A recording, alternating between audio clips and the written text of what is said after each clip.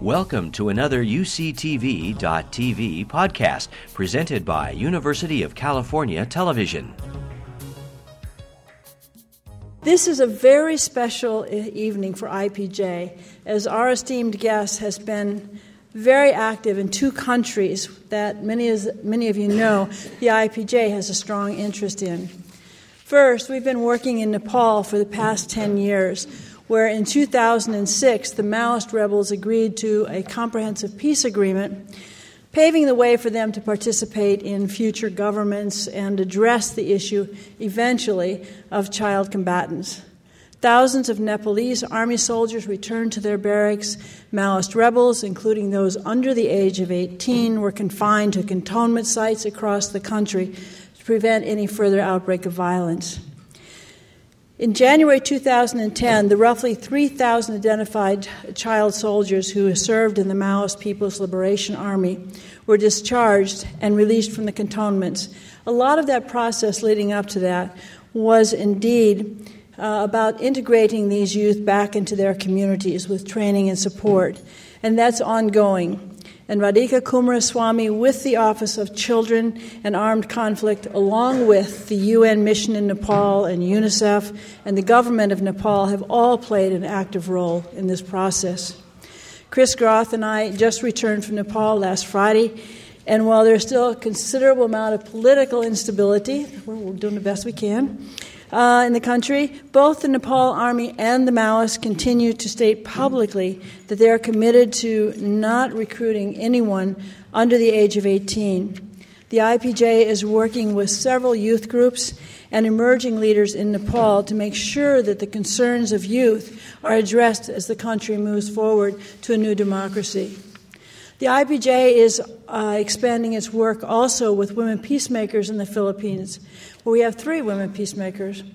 There, the Office of Children and Armed Conflict has been very active, and there, Undersecretary Kumaraswamy has just secured an agreement with the rebel group, the MILF, to address these issues about child recruits. The IPJ leaves again next week for the Philippines, where in addition to working with 3 former women peacemakers on the issues of ceasefire monitoring, the WorldLink short documentary film, Mindanao's Youth Working for Peace, profiling the experiences and strategies of grassroots youth leaders from the Moro or Muslim, Christian, and indigenous communities of Mindanao, will be shared, as it has been here, with our WorldLink community in Mexico and the U.S. Of course, we continue to work with young people here and in our area, and at this time it's my pleasure to invite the IPJ WorldLink Program Officer, Carla Alvarez, who manages our youth program here and who created the Mindanao film on youth, to introduce tonight's speaker. Carla.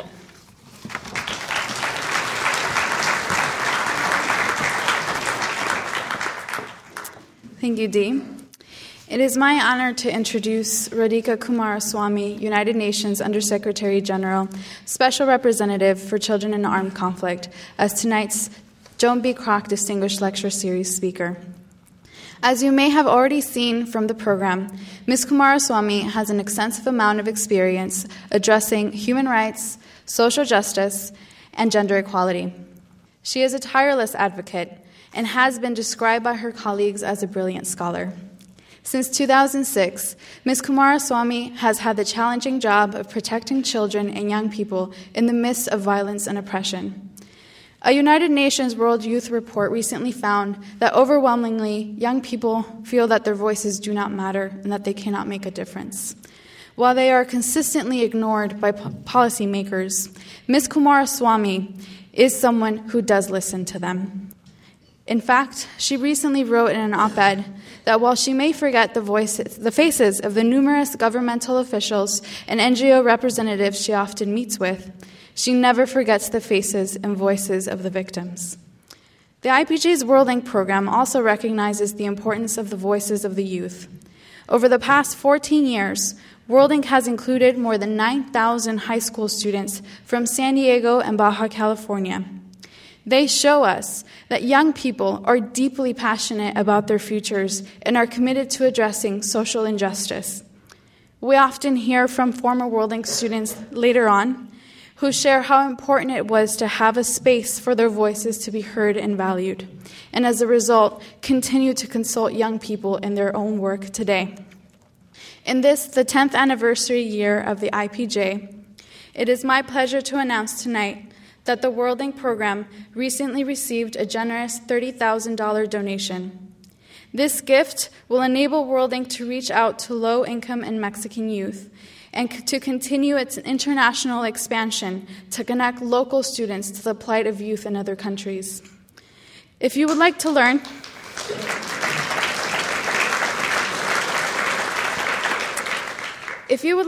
how you can match this grant and support youth as agents of change, please feel free to use the donation envelope in your program or see an IPJ staff member following the talk. For the past year, the WorldLink youth have been discussing human trafficking and the small arms trade, crimes that know no borders and leave a deadly, painful trail. Children are one of the most vulnerable groups during and after conflict. After losing siblings, parents, and other relatives, they are left defenseless and, as such, targeted for human trafficking and child soldiers. Among several initiatives, Ms. Coomaraswamy is leading a global campaign to stop the recruitment of children under the age of 18 by armed groups. Her office is working on a wide range of violations against children in 22 different conflict zones, and Ms. Coomaraswamy has made personal visits to many of them, including recent visits to Somalia to address the issue of children being recruited into piracy, Kenya, where young people were involved in post-election violence, Afghanistan, and the Philippines, where she just secured an action plan to remove children from armed conflict. Before I invite Ms. Coomaraswamy to the stage, inside your program is a question card for you to fill and give to ushers during the question and answer session. And now I invite the students, faculty, and community members gathered here tonight to join me in welcoming Radhika Coomaraswamy, United Nations Undersecretary General, Special Representative for Children in Armed Conflict.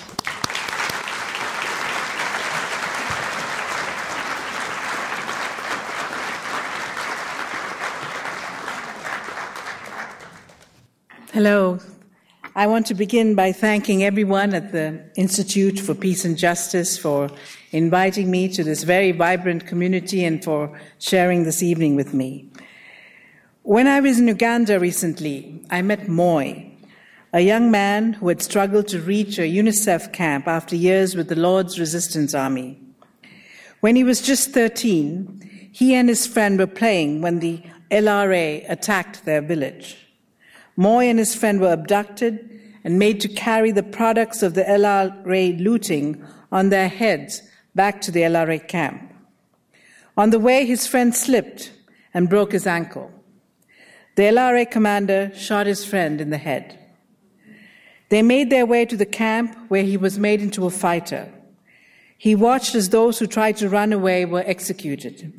He was given drugs, shot into his left temple, and then made to fight, usually attacking his own network of villages and killing people he knew well. Finally, he had had enough. He escaped from the camp and made his way to an NGO funded by UNICEF. The NGO was trying to trace his family, and he was undergoing counseling and being provided with training in vocational skills.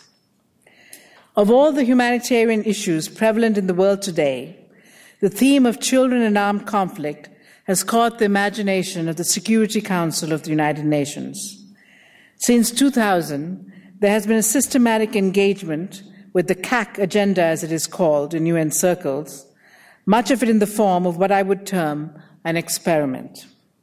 What I propose to do today is to first describe the background to this engagement, then move on to describe the nature of the Security Council engagement, and finally to reflect upon the implications of such an engagement for human rights issues and children in armed conflict. In 1996, Graça Machel, the wife of Nelson Mandela, presented her in-depth expert study on children in armed conflict to the General Assembly. Responding to the terrible news stories of children in conflict, the Assembly had asked the expert to provide guidance on what was necessary at the international level to protect children in times of conflict. Graça Machel, in her report, highlighted the fact that contemporary warfare was changing, that the lines between civilian and combatant were no longer clear, that women and children were often on the front line and directly targeted. While the Security Council in earlier years were concerned about drawing lines between combatants, today one of its primary concerns is the protection of civilians. Grasser Machel went on to signal issues that required urgent international attention. These included the issue of child soldiers, the problem of refugees and IDP children, sexual and gender-based violence, and the effect of landmines on children. She also drew attention to the particular problems posed by generalized sanctions, the terrible impact of warfare on health and nutrition, and the need for psychological recovery and the social integration of all children affected by war. The General Assembly responded to her by creating the post of the Special Representative of the Secretary General on Children in Armed Conflict at the level of the Under-Secretary General to mobilize a UN system-wide effort to protect children in times of war. Olara Otuno, who inherited the mantle, was appointed the first Special Representative on Children in Armed Conflict. Olara Otuno was Uganda's ambassador when Uganda was a member of the Security Council, and he saw the potential for the Security Council engagement on this issue. He was determined to make the Security Council recognize that children in armed conflict is a peace and security issue under the Council's purview, and the full plethora of tools that the Council had at its disposal had the real potential of driving this agenda with the political muscle of the Security Council behind it. Security Council engagement with the issue of children in armed conflict began in 1999 when the Council in Resolution 1261 requested the Secretary General to provide a report on children in armed conflict to the Council, cementing the recognition sought by Otuno that children in armed conflict was a peace and security issue. This regular report has become the basis for ongoing Security Council action on this issue. The first important decision made by the former Special Representative was to guide the Security Council process to focus on grave violations against children and to focus on specific incidents and actual perpetrators. This was revolutionary in the Council, let alone the United Nations, where most thematic debates usually spoke in generalities. It was felt that programmatic reviews would be misplaced since the Council was not a response mechanism, but that grave violations, elements of threats to peace and security, would be important for its deliberations.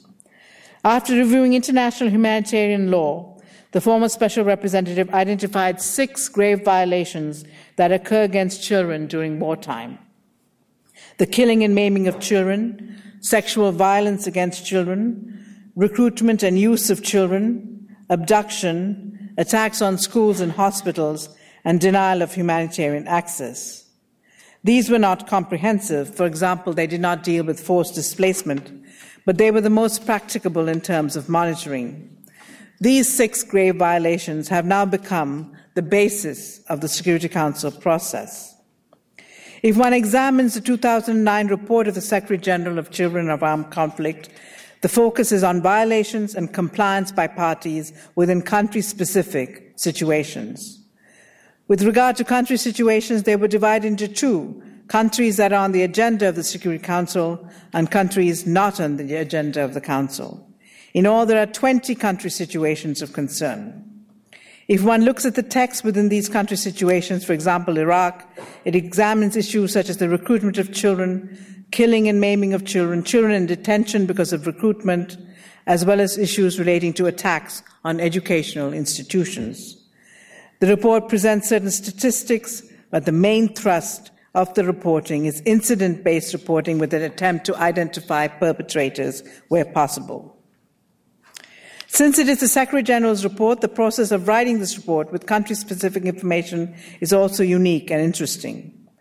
The information for the violations comes from the UN country team itself. This information, along with other relevant information at headquarters, is collated and put together by my office. The report is then shared with the headquarters-level task force made up of all the relevant UN agencies, including UNICEF, DPKO, UNHCR, UNIFEM, OLA. After their inputs, the report is then finalized, sent up to the Secretary General, who makes the final changes before the report finally comes out. In the end, we can generally say that the compilation of the annual report of the Secretary General to the Security Council on Children in Armed Conflict is a UN system-wide process. The process is important in itself, since it is a consensus-building tool for UN partners as how to best protect children. It contains information that the UN system has access to and that can be verified by UN partners. We only use non-UN material if the country teams for some reason feel that they cannot monitor, report, or verify information. In that case, we use official sources as well as information from other child protection partners. We feel that the data is credible and is based on sound methodology. One of the first legal issues to emerge in the compilation of the report was what constituted armed conflict for the purpose of the report. No country wants to be in a Security Council report. In internal war, regardless of how large the conflict, all countries tell me they are not a situation of armed conflict, but that they are engaging in a police operation. The response of our office is that our determination was derived from a humanitarian angle with a pragmatic emphasis on children, what happens to them, and how they can best be protected. This approach puts the interests of children as an overriding concern, and that situations requiring scrutiny should be responded to without a legal determination of what constitutes armed conflict. With the help of the Secretary General's Office and the Office of Legal Affairs, along with language in the recent Security Council Resolution 1882, we examined what we now call situations of concern. An inclusion of a country situation in our report is not a legal determination of armed conflict. Still, many countries continue to resist their inclusion with démarches and strong language at the open debates that often accompanies the production of the report. One important aspect of the reporting to the Council that is also included in the annual report is the emphasis on peacekeeping. In recent times, UN peacekeeping has grown exponentially in many parts of the world, especially Africa. Increasingly, their mandate is changing from being neutral observers to a more active role in protecting civilians, especially in the Congo. From the very first report on children in armed conflict, there was an attempt to ensure that UN peacekeeping missions respond to children's concerns. The report to the Council highlighted the need for UN Security Council resolutions setting up peacekeeping operations to include provisions on child protection. The reports also call for training of peacekeepers and for being useful in monitoring sexual violence and exploitation by peacekeepers themselves against children. As a result of all this emphasis, the Department of Peacekeeping Operations has formulated a child protection policy. This policy calls for the recruitment of child protection advisors as requested by the Security Council who would help the missions monitor grave violations along with UNICEF and other child protection partners, train peacekeepers, and be the advocate and the interface between peacekeepers, civil society, and children in the community. The second initiative with regard to the Security Council and children in armed conflict took place in 2001 when the Council requested that the Secretary General, in his annual report, also include an annex of named parties that continue to recruit and use children as child soldiers. This issue with child soldiers was of particular concern to the Council, since Graça Machel highlighted the issue in a study, and most Council members considered this a universally abhorrent practice. Pictures of small children carrying automatic weapons, killing and maiming under the influence of drugs had flooded the media ever since the wars in Liberia and Sierra Leone. This was deemed to be an unacceptable state of affairs. The Council therefore decided on a very unique process, a listing process, a naming and shaming exercise that would indicate to the world that who the perpetrators are, their names, and where they are located. The first list of shame contained the names of 23 parties, state and non-state actors, from Afghanistan to Sierra Leone. By 2009, there were over 50 listed parties. Over the years, the numbers have increased as data availability increased. There was also greater specificity as to the focus of security action as well. Today, there are 19 persistent violators who have been on the list for at least 5 years. Resolutions 1379 of 2001 also indicate how parties could get off this list. They have to enter into time-bound action plans with the United Nations to release and reintegrate the children in a structured manner, to desist from further recruitment, and to take action against members of their group that recruit children. The action plan also requires that monitors be allowed unhindered access to barracks, training camps, and installations to verify that there are no children. This action plan then became the vehicle for delisting parties that allow the United Nations to receive and implement commitments. There are people who are skeptical about all this, of the listing process. It is true that a number of parties do not care and sometimes are unaware if they are listed by the Secretary General. I do not think Al-Qaeda or Al-Shabaab in Somalia particularly care whether they are on any Security Council list. But in many cases, the listing process has resulted in compliance. For example, in 2008, I visited the Central African Republic and met with Commandant Laurent of the APRDC. He lived deep in the bush and did not have much access to international news. I informed him that he was on the annexes of the Secretary General's report and about Security Council Resolution 1612, and that there was the possibility of targeted sanctions against him in the future. He was initially taken aback, turned hostile, and gave me a long lecture, his unique version of world history and of the United Nations. However, even though he was a rebel now, he had aspirations of leading the country one day. He did not want to be on any list. He made a commitment to release the children as long as there were proper programs in place for their care. He has currently released, I think, over 650 children in a structured manner, and all separated children have now been reintegrated into their communities. In December 2008, I met with the MILF, the Moro Islamic Liberation Front, in their territory in a remote part of Mindanao, Philippines. Though initially they were reluctant to cede any ground, first claiming that they did not have children, and then stating that Muslim law defines children differently, they finally relented once the process was explained to them and the cost of remaining on the list made clear. They too wanted to be off this list. Over the course of 2009, they entered into an action plan with the United Nations. A similar change of heart took place in Nepal. After prolonged negotiations, in February 2010, the Nepalese Maoists released their 3,000 minors who had been held in cantonments. Again, they felt that as a past and possible future ruling party, they should not be on the Security Council's list. In April, I was in the Philippines and met the MILF again. Having identified the first caseload of children, they were making plans with UNICEF and ILO for programs for the reintegration of these children, for the provision of schools and vocational training. The process is slow, but we hope it will gather momentum so that we can delist the MILF. The new Philippine government is also very supportive of our work. They feel such interaction strengthens the peace process and allows communities to further value the future of their children.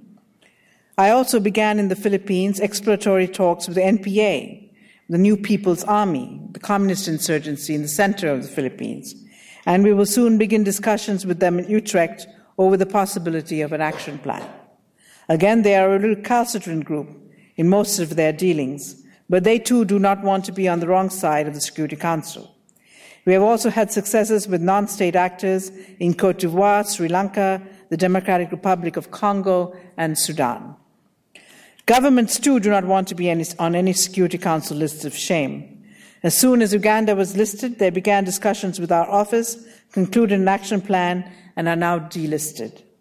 We noticed children in the Afghan police force. The moment they were listed, Afghanistan authorities began discussions on an action plan, and in February I went to Kabul for the signing of such a plan, which we hope will be implemented successfully. We're also moving forward on an action plan with the Myanmarese government, and we hope to conclude such a plan before the end of the year. In August 2009, the Security Council, recognizing the effectiveness of this listing process with regard to children in armed conflict in certain contexts, asked the Secretary-General to expand the scope of his annexes and also list parties that kill and maim children and commit sexual violence against children. The 2010 and 2011 reports, therefore, now contain additional listings of such parties. The listing criteria for these violations are premised on the notion of a pattern. The violations cannot be random or isolated. They must be systematic, willful, and intentional. This now poses a challenge, as will require my office and partners in the field to gather the kind of information that will meet the standard for this new criteria. The most significant development with regard to children in armed conflict and the Security Council took place in 2005 with the passage of the Security Council Resolution 1612. The resolution called on the Secretary-General to set up a monitoring and reporting mechanism and created a Security Council working group on children in armed conflict.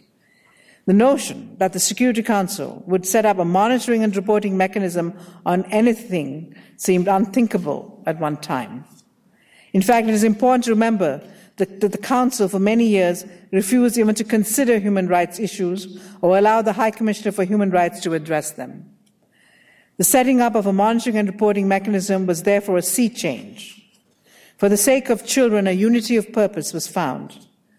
Nevertheless, safeguards were in place to ensure the fact that nation-states would be fully consulted and their interests protected. Assurances were given and processes set in place for effective action.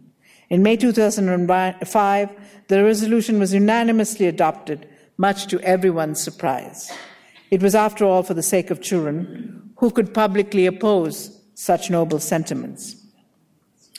The monitoring and reporting mechanism, as initially designed by Laura Tuno and modified in consultation with partners, established United Nations task forces at country level to be chaired by the highest UN representative and co-chaired by UNICEF.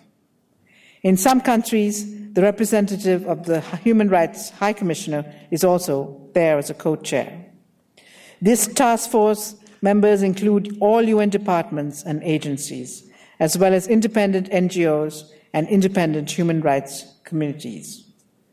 All information collected by non-UN partners must be verified by the UN.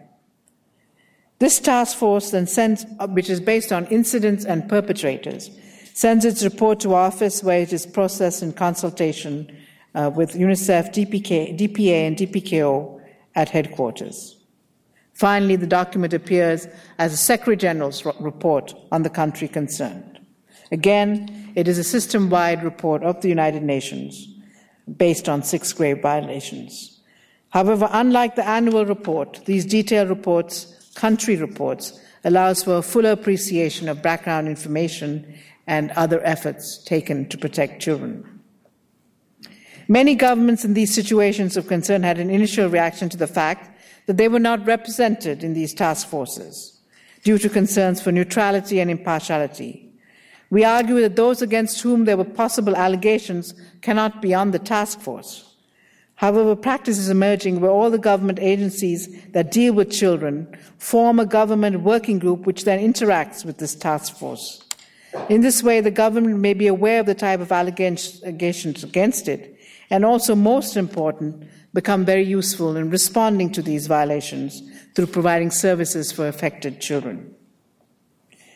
The reports of the Secretary-General on country situations are presented to another innovative creation of the Security Council, Resolution 1612, a special working group of the Security Council on Children in Armed Conflict.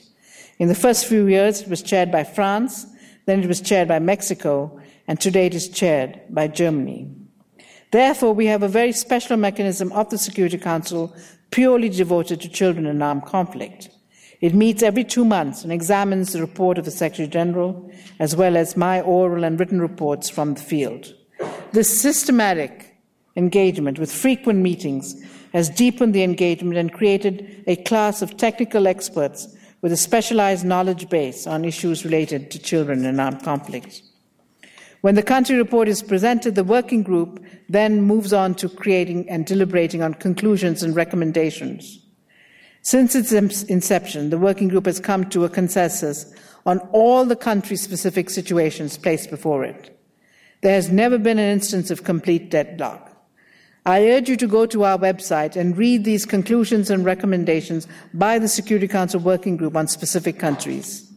You will be surprised about how engaging they are and how comprehensive, given the fact that these are member states who are talking about other member states and who have such difficulty because of their defense of sovereignty.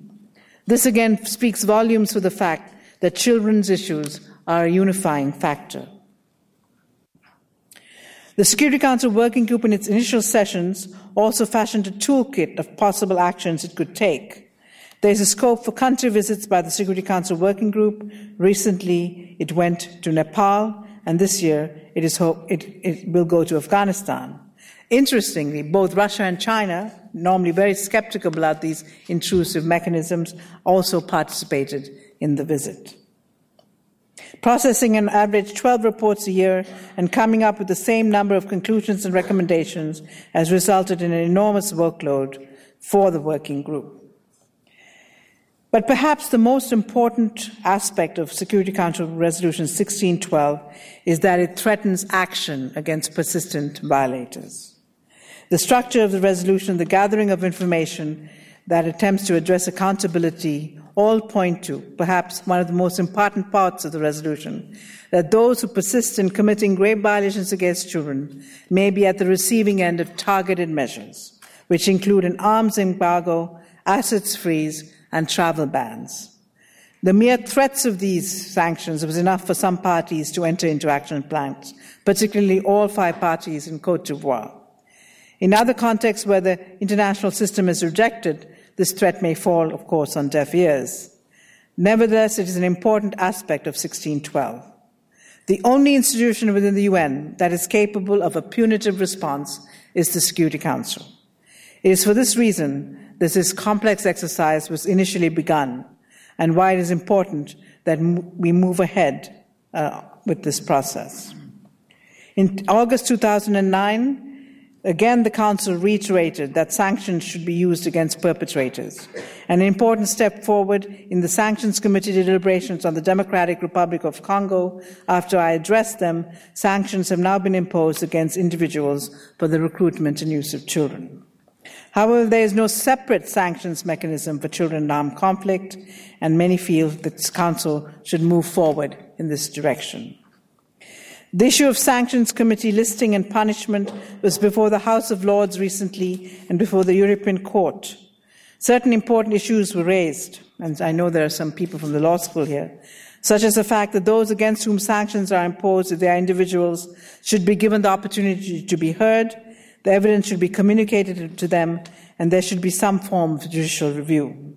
These are important safeguards, and it is my understanding that the Council is seeking to make necessary adjustments so that due process is fulfilled.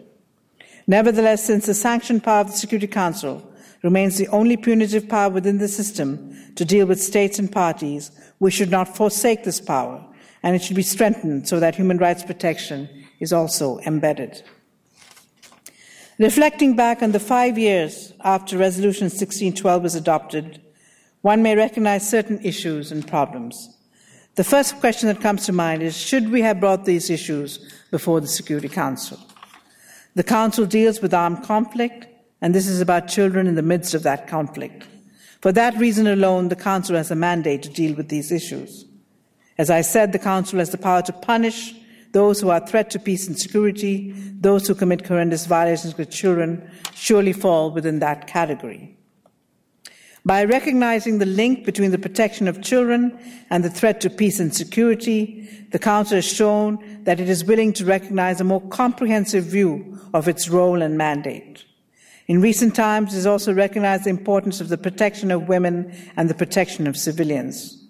In modern wars, where the separation of civilian and combatants is rarely acknowledged, this holistic approach displays a better understanding of the true dynamics of modern warfare.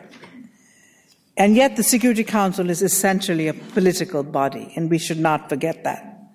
Where countries agree on political issues, or the members of the Council, such as, for example, in Burundi, we have been able to move the agenda effectively. Where there are contested political issues, it is more difficult. This has made many critics charge that the UN system has double standards, that some states are more protected than others. For all of us who work in human rights within the UN system, we recognize that double standards do exist. But our policy has always been, where we can protect human rights, we should do so with effectiveness. Where it is more difficult because of political reasons, we should still continue to advocate for the system to recognize human rights and child protection standards. Just because there are double standards, because of politics, we cannot operate in a world without any standards. There is something disingenuous about the statement that just because we cannot protect all the children all the time, we should not protect some of the children when we can. Surely that cannot be the valid approach. The other factor that is important to keep in mind is that this process is described above is about before the Security Council and not the Human Rights Council. The reason for this, as stated earlier, is that children in armed conflict is a peace and security issue, since it involves armed conflict, and we also hope that the Council would move toward targeted measures. As a result, the process has been somewhat different. From the beginning, member states made it clear that this should be a consultative and collaborative process, and they placed a high value on engaging nation states in dealing with grave violations. The third important aspect is that any report that goes to the Council that this report goes to the Council as the Secretary General's report. It is not the report of a special rapporteur or a special representative. As a result, there's a great deal of consultation within the UN system before the report is finalized. This allows for a UN system-wide monitoring and UN system-wide coherent response. One important factor to note is the position of our development and humanitarian actors who feel that this naming and shaming exercise may affect their work. UNICEF is often in a position in which it works closely with government with regard to average programs, and then suddenly has to take on this monitoring exercise. Many of the agents find this difficult.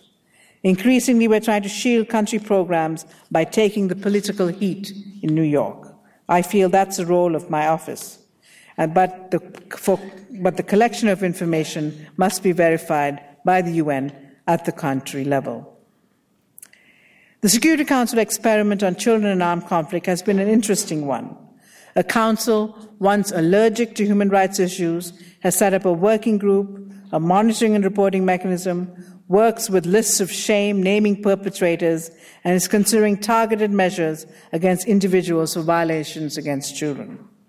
The excitement caused by this experiment has led others to try and see whether some of the lessons learned could be applied to other issues, such as sexual violence and conflict and the protection of civilians. The next few years may actually see a deepening engagement of the Council on all these protection issues, and we must recognize that the children have shown the way. As Graça Machel did write in a report, children are a unifying factor, and they, more than any other group, remind us of our common ethical concerns. I have described to you the response of the Security Council to some of these challenges. Like all systems, it has its imperfections, but one must still conclude that these are extraordinary and innovative developments. Recently, we brought to the Security Council a young girl who once was a child soldier, raped, beaten, and nearly killed by the Lord's Resistance Army. She rebuilt her life and is now a graduate student in a prestigious American university. After her moving intervention, she received sustained response from every ambassador in the room, along with the Secretary General. Those are special moments when our common humanity trumps our politics. They are also moments that show us the possibility of the United Nations. We hope, again, that the children will continue to show us the way. Thank you.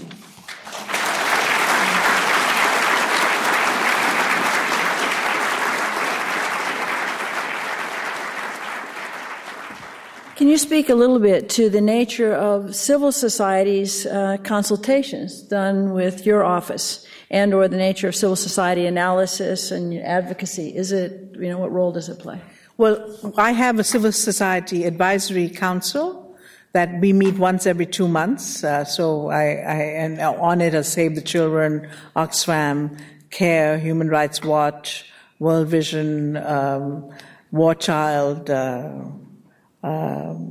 International Crisis Group. So all of these are part of the advisory group, and they meet me regularly. And of course, in our work, especially on issues such as this, there's no doubt that the initial ideas come from civil society. This whole cause, really, even the notion, why did they appoint Graça Machel? They appointed Graça Machel because NGOs working in the field were saying these terrible things are happening to children.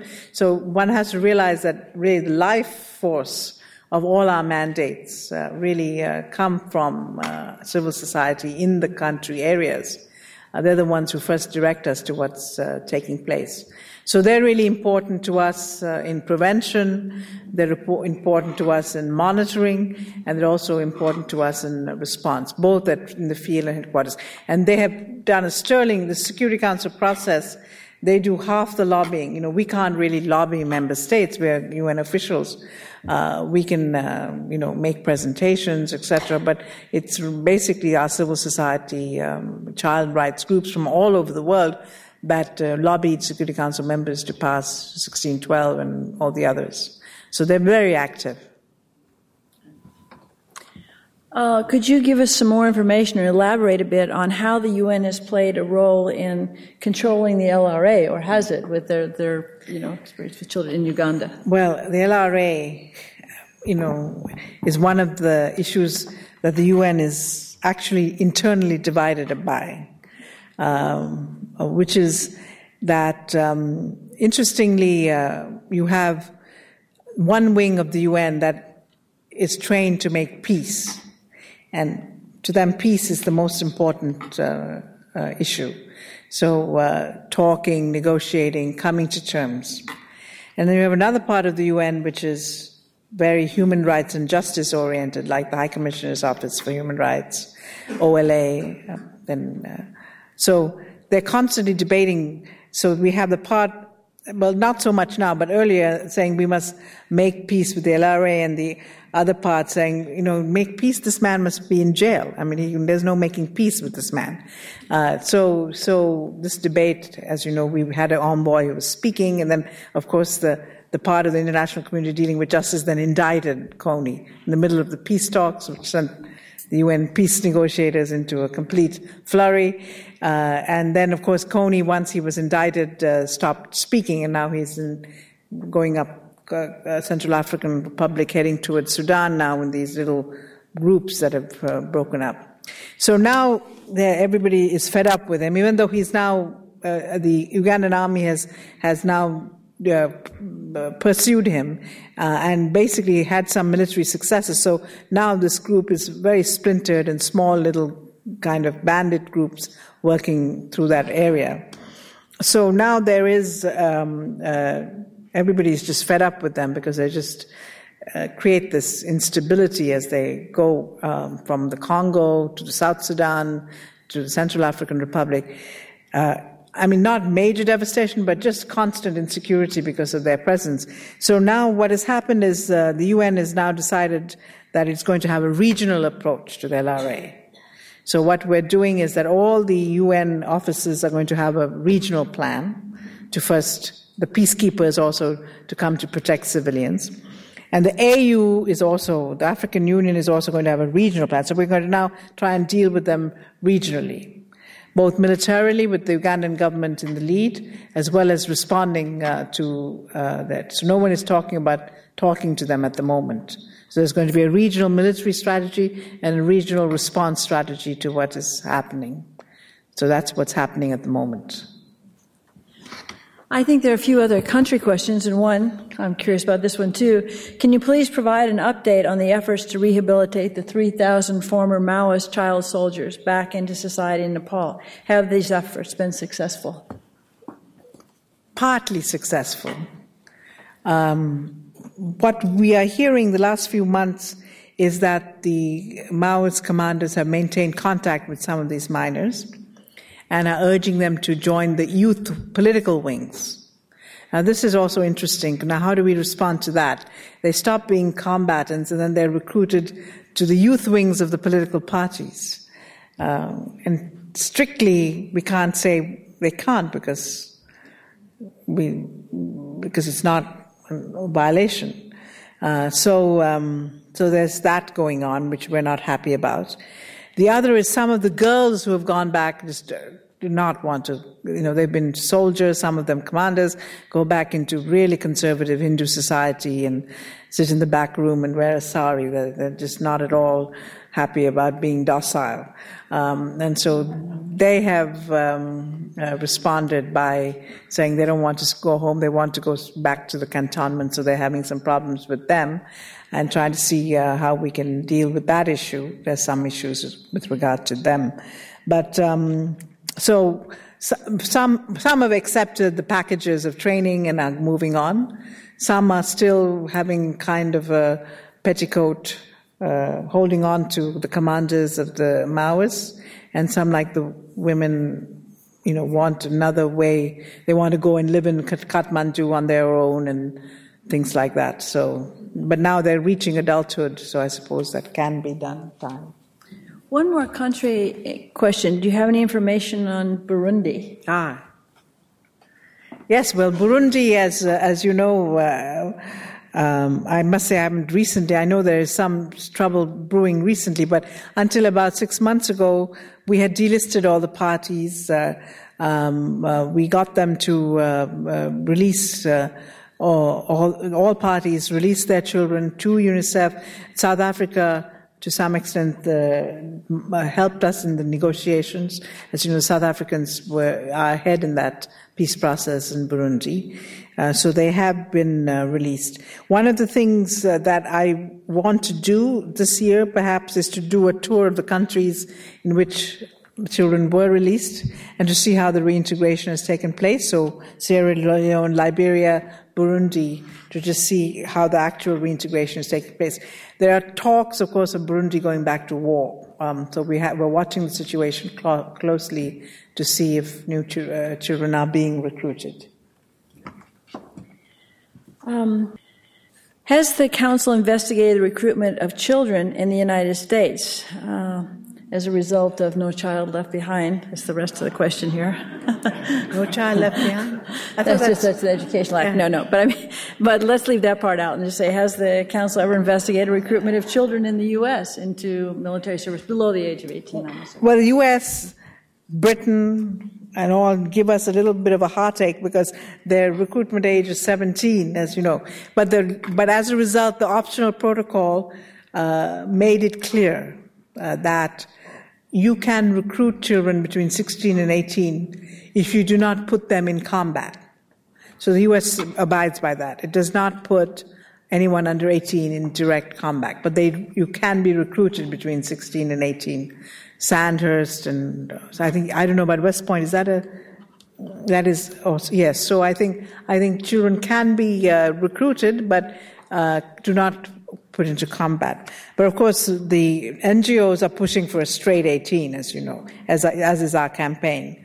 Europe has more or less fallen in line with the straight 18. Netherlands was, except for Britain, Netherlands was the last holdout, but now they have a straight 18 policy. But the US, UK, and all the British colonies, what is interesting about colonialism, that everybody mimics the mother country. So the mother country says 17, so all the British colonies also have 17 as the age of recruitment. Okay. Well, obviously, with all the countries we've covered, all the things you're doing, here's a good question. How large a staff do you have to conduct the important work? Not enough. And the other part of that question, obviously, because we have students here, is what's their background in training? Well, the staff I have only 15 people, but I also have UNICEF and the child protection officers of DPKO. So though we do a lot of the collating of the reports and whatever, UNICEF work very closely with the whole part of UNICEF that deals with armed conflict, which is the emergency section of UNICEF, very closely with them, as well as with the peacekeeping operations child protection unit. So they're my field presence. So our New York office is 15. Their background is in human rights, in child protection, mainly. Those are the two areas that we look for. And we look for a lot of field experience, especially in those areas. Can the Security Council name and shame or include on a list a group whose conflict has not been officially recognized? And here we're looking at, for example, the recruitment of children in Mexico by drug cartels. Yeah, that's an interesting question. We had a lot of it during the day. As I was saying, a lot of the work of the UN is defined by law and things like that. And so basically, to be in the Security Council, it has to be a peace and security issue, to some extent an armed conflict. And the reason why countries are so nervous to call something an armed conflict is because that immediately triggers the Geneva Conventions and protection for parties of the conflict.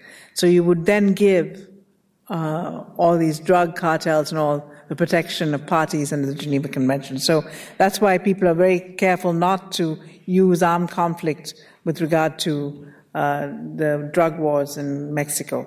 But the humanitarians, our UNICEF child protection people on the ground will say, but this is the issues they actually have to deal with day to day are identical to children in armed conflict. The way children are recruited, the way these gangs operate, many of them are former army or military personnel, so it's run like a military operation.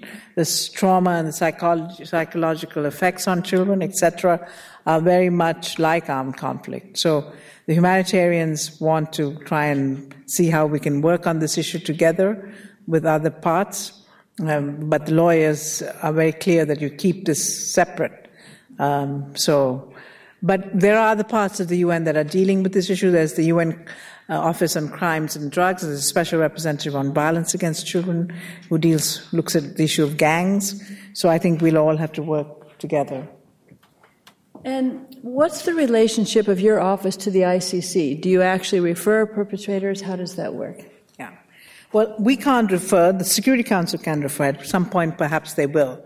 But I file amicus curiae with the ICC. So there was the first case that the ICC decided to prosecute was against Thomas Lubanga for the recruitment and use of children. So their first case was on this issue. So I filed an amicus curiae, basically urging a broad, the point is for the first time in the history of the world, there's going to be an international statement on what is a child soldier, or what is recruitment and use, what is conscription. All this is going to be defined. So we were pushing for a broader definition, saying the nature of modern war is such that it should also include girls who have been abducted, made into wives, but also into combatants, and that children play multiple roles in these rebel forces and not go for a strict kind of military notion of combatants. So that was one of the cases we spoke about, the girls being abducted by Lubanga's army in the Congo as wives. They're taken in, first raped and become wives, and at the same time they're also given a gun and trained to be combatants. So they had to play all these roles. So we wanted to make sure that the court didn't deal with this in a classic notion, but understood the reality on the ground, so that the girls can also get some justice. So we file amicus curiae and work with them on some of these issues. Great. And the final couple of questions here. One is, most of us who are here from the UN remember you as Special UN Rapporteur on violence against women. Was this change to your new position in 2006 a difficult one, or were you ready to move on from that period of your life? Well, of course, the women and children's issues are often very closely linked. I do remember that when Kofi Annan did call me and said he wanted to give me this position, I said, I'm a specialist on women. He said, no, we want a human rights person and a women's rights person in this position. But I must say I didn't find it difficult because my main training has been in human rights, so there was a real challenge to deal with these children's issues. But there are commonalities, and there are also differences between the children's and women's agenda, in the sense that when I was Special Rapporteur on Violence Against Women, I put a lot of emphasis on the agency and empowerment of women, and less on sort of protecting them in this way. To me, to deal with a woman victim of violence is not to just lock her up in a room or something. It's to really empower her to make a life and let her come about. With regard to children also, there's a need to ensure that they participate, that they express themselves. But of course, I think we'll have to also ensure that it's in a guided framework and in a much more protective environment than for women. So there is a difference between women and children, the response. So the violations are dreadful. But of course, I never left the women's movement, and whenever there's a women's event, I arrive there in New York, so I'll probably see you there. And I know you said that sometimes it's actually easier in this position to be a woman to get some attention for the issue. Here's our last question, and I have a feeling it's from a WorldLink student in the room. It says, Anne Frank, in her diary, said that she still believed in the basic goodness of all people. With all the atrocities you see on a regular basis, do you agree or disagree with Ms. Frank's assessment, and why? I believe that people are basically good. I really do. In the sense that maybe we're all idealists. I do believe that the world, there are terrible atrocities, there is terrible evil in the world, but that people are good, and if they have leaders who bring out that goodness, then the society becomes good. I mean, I think we have the capacity for good and evil in all of us, but our environment and how our leaders deal with us depends which part of us will come forward, or our own experience. But I've seen, as much as you see in these armed conflict situations, you see the best and worst of people. You see these terrible atrocities, but you see people doing all kinds of yeoman's work to protect each other, to care for each other, a little boy to protect his little sister. You see the most extraordinary things, good things that people do as well. Yes, I believe man is basically good. Someone asked me, what quality do I look for in young people if I hire them? What skills? I said I look to see if they have that little bit of idealism, that they believe that people are good, that they push for that idealism in a practical way. But without that basic belief in the goodness of man, a lot of this humanitarian work would not be possible. Thank you very much. You've been listening to a podcast by University of California Television. For more information about this program or UCTV, visit us online at uctv.tv.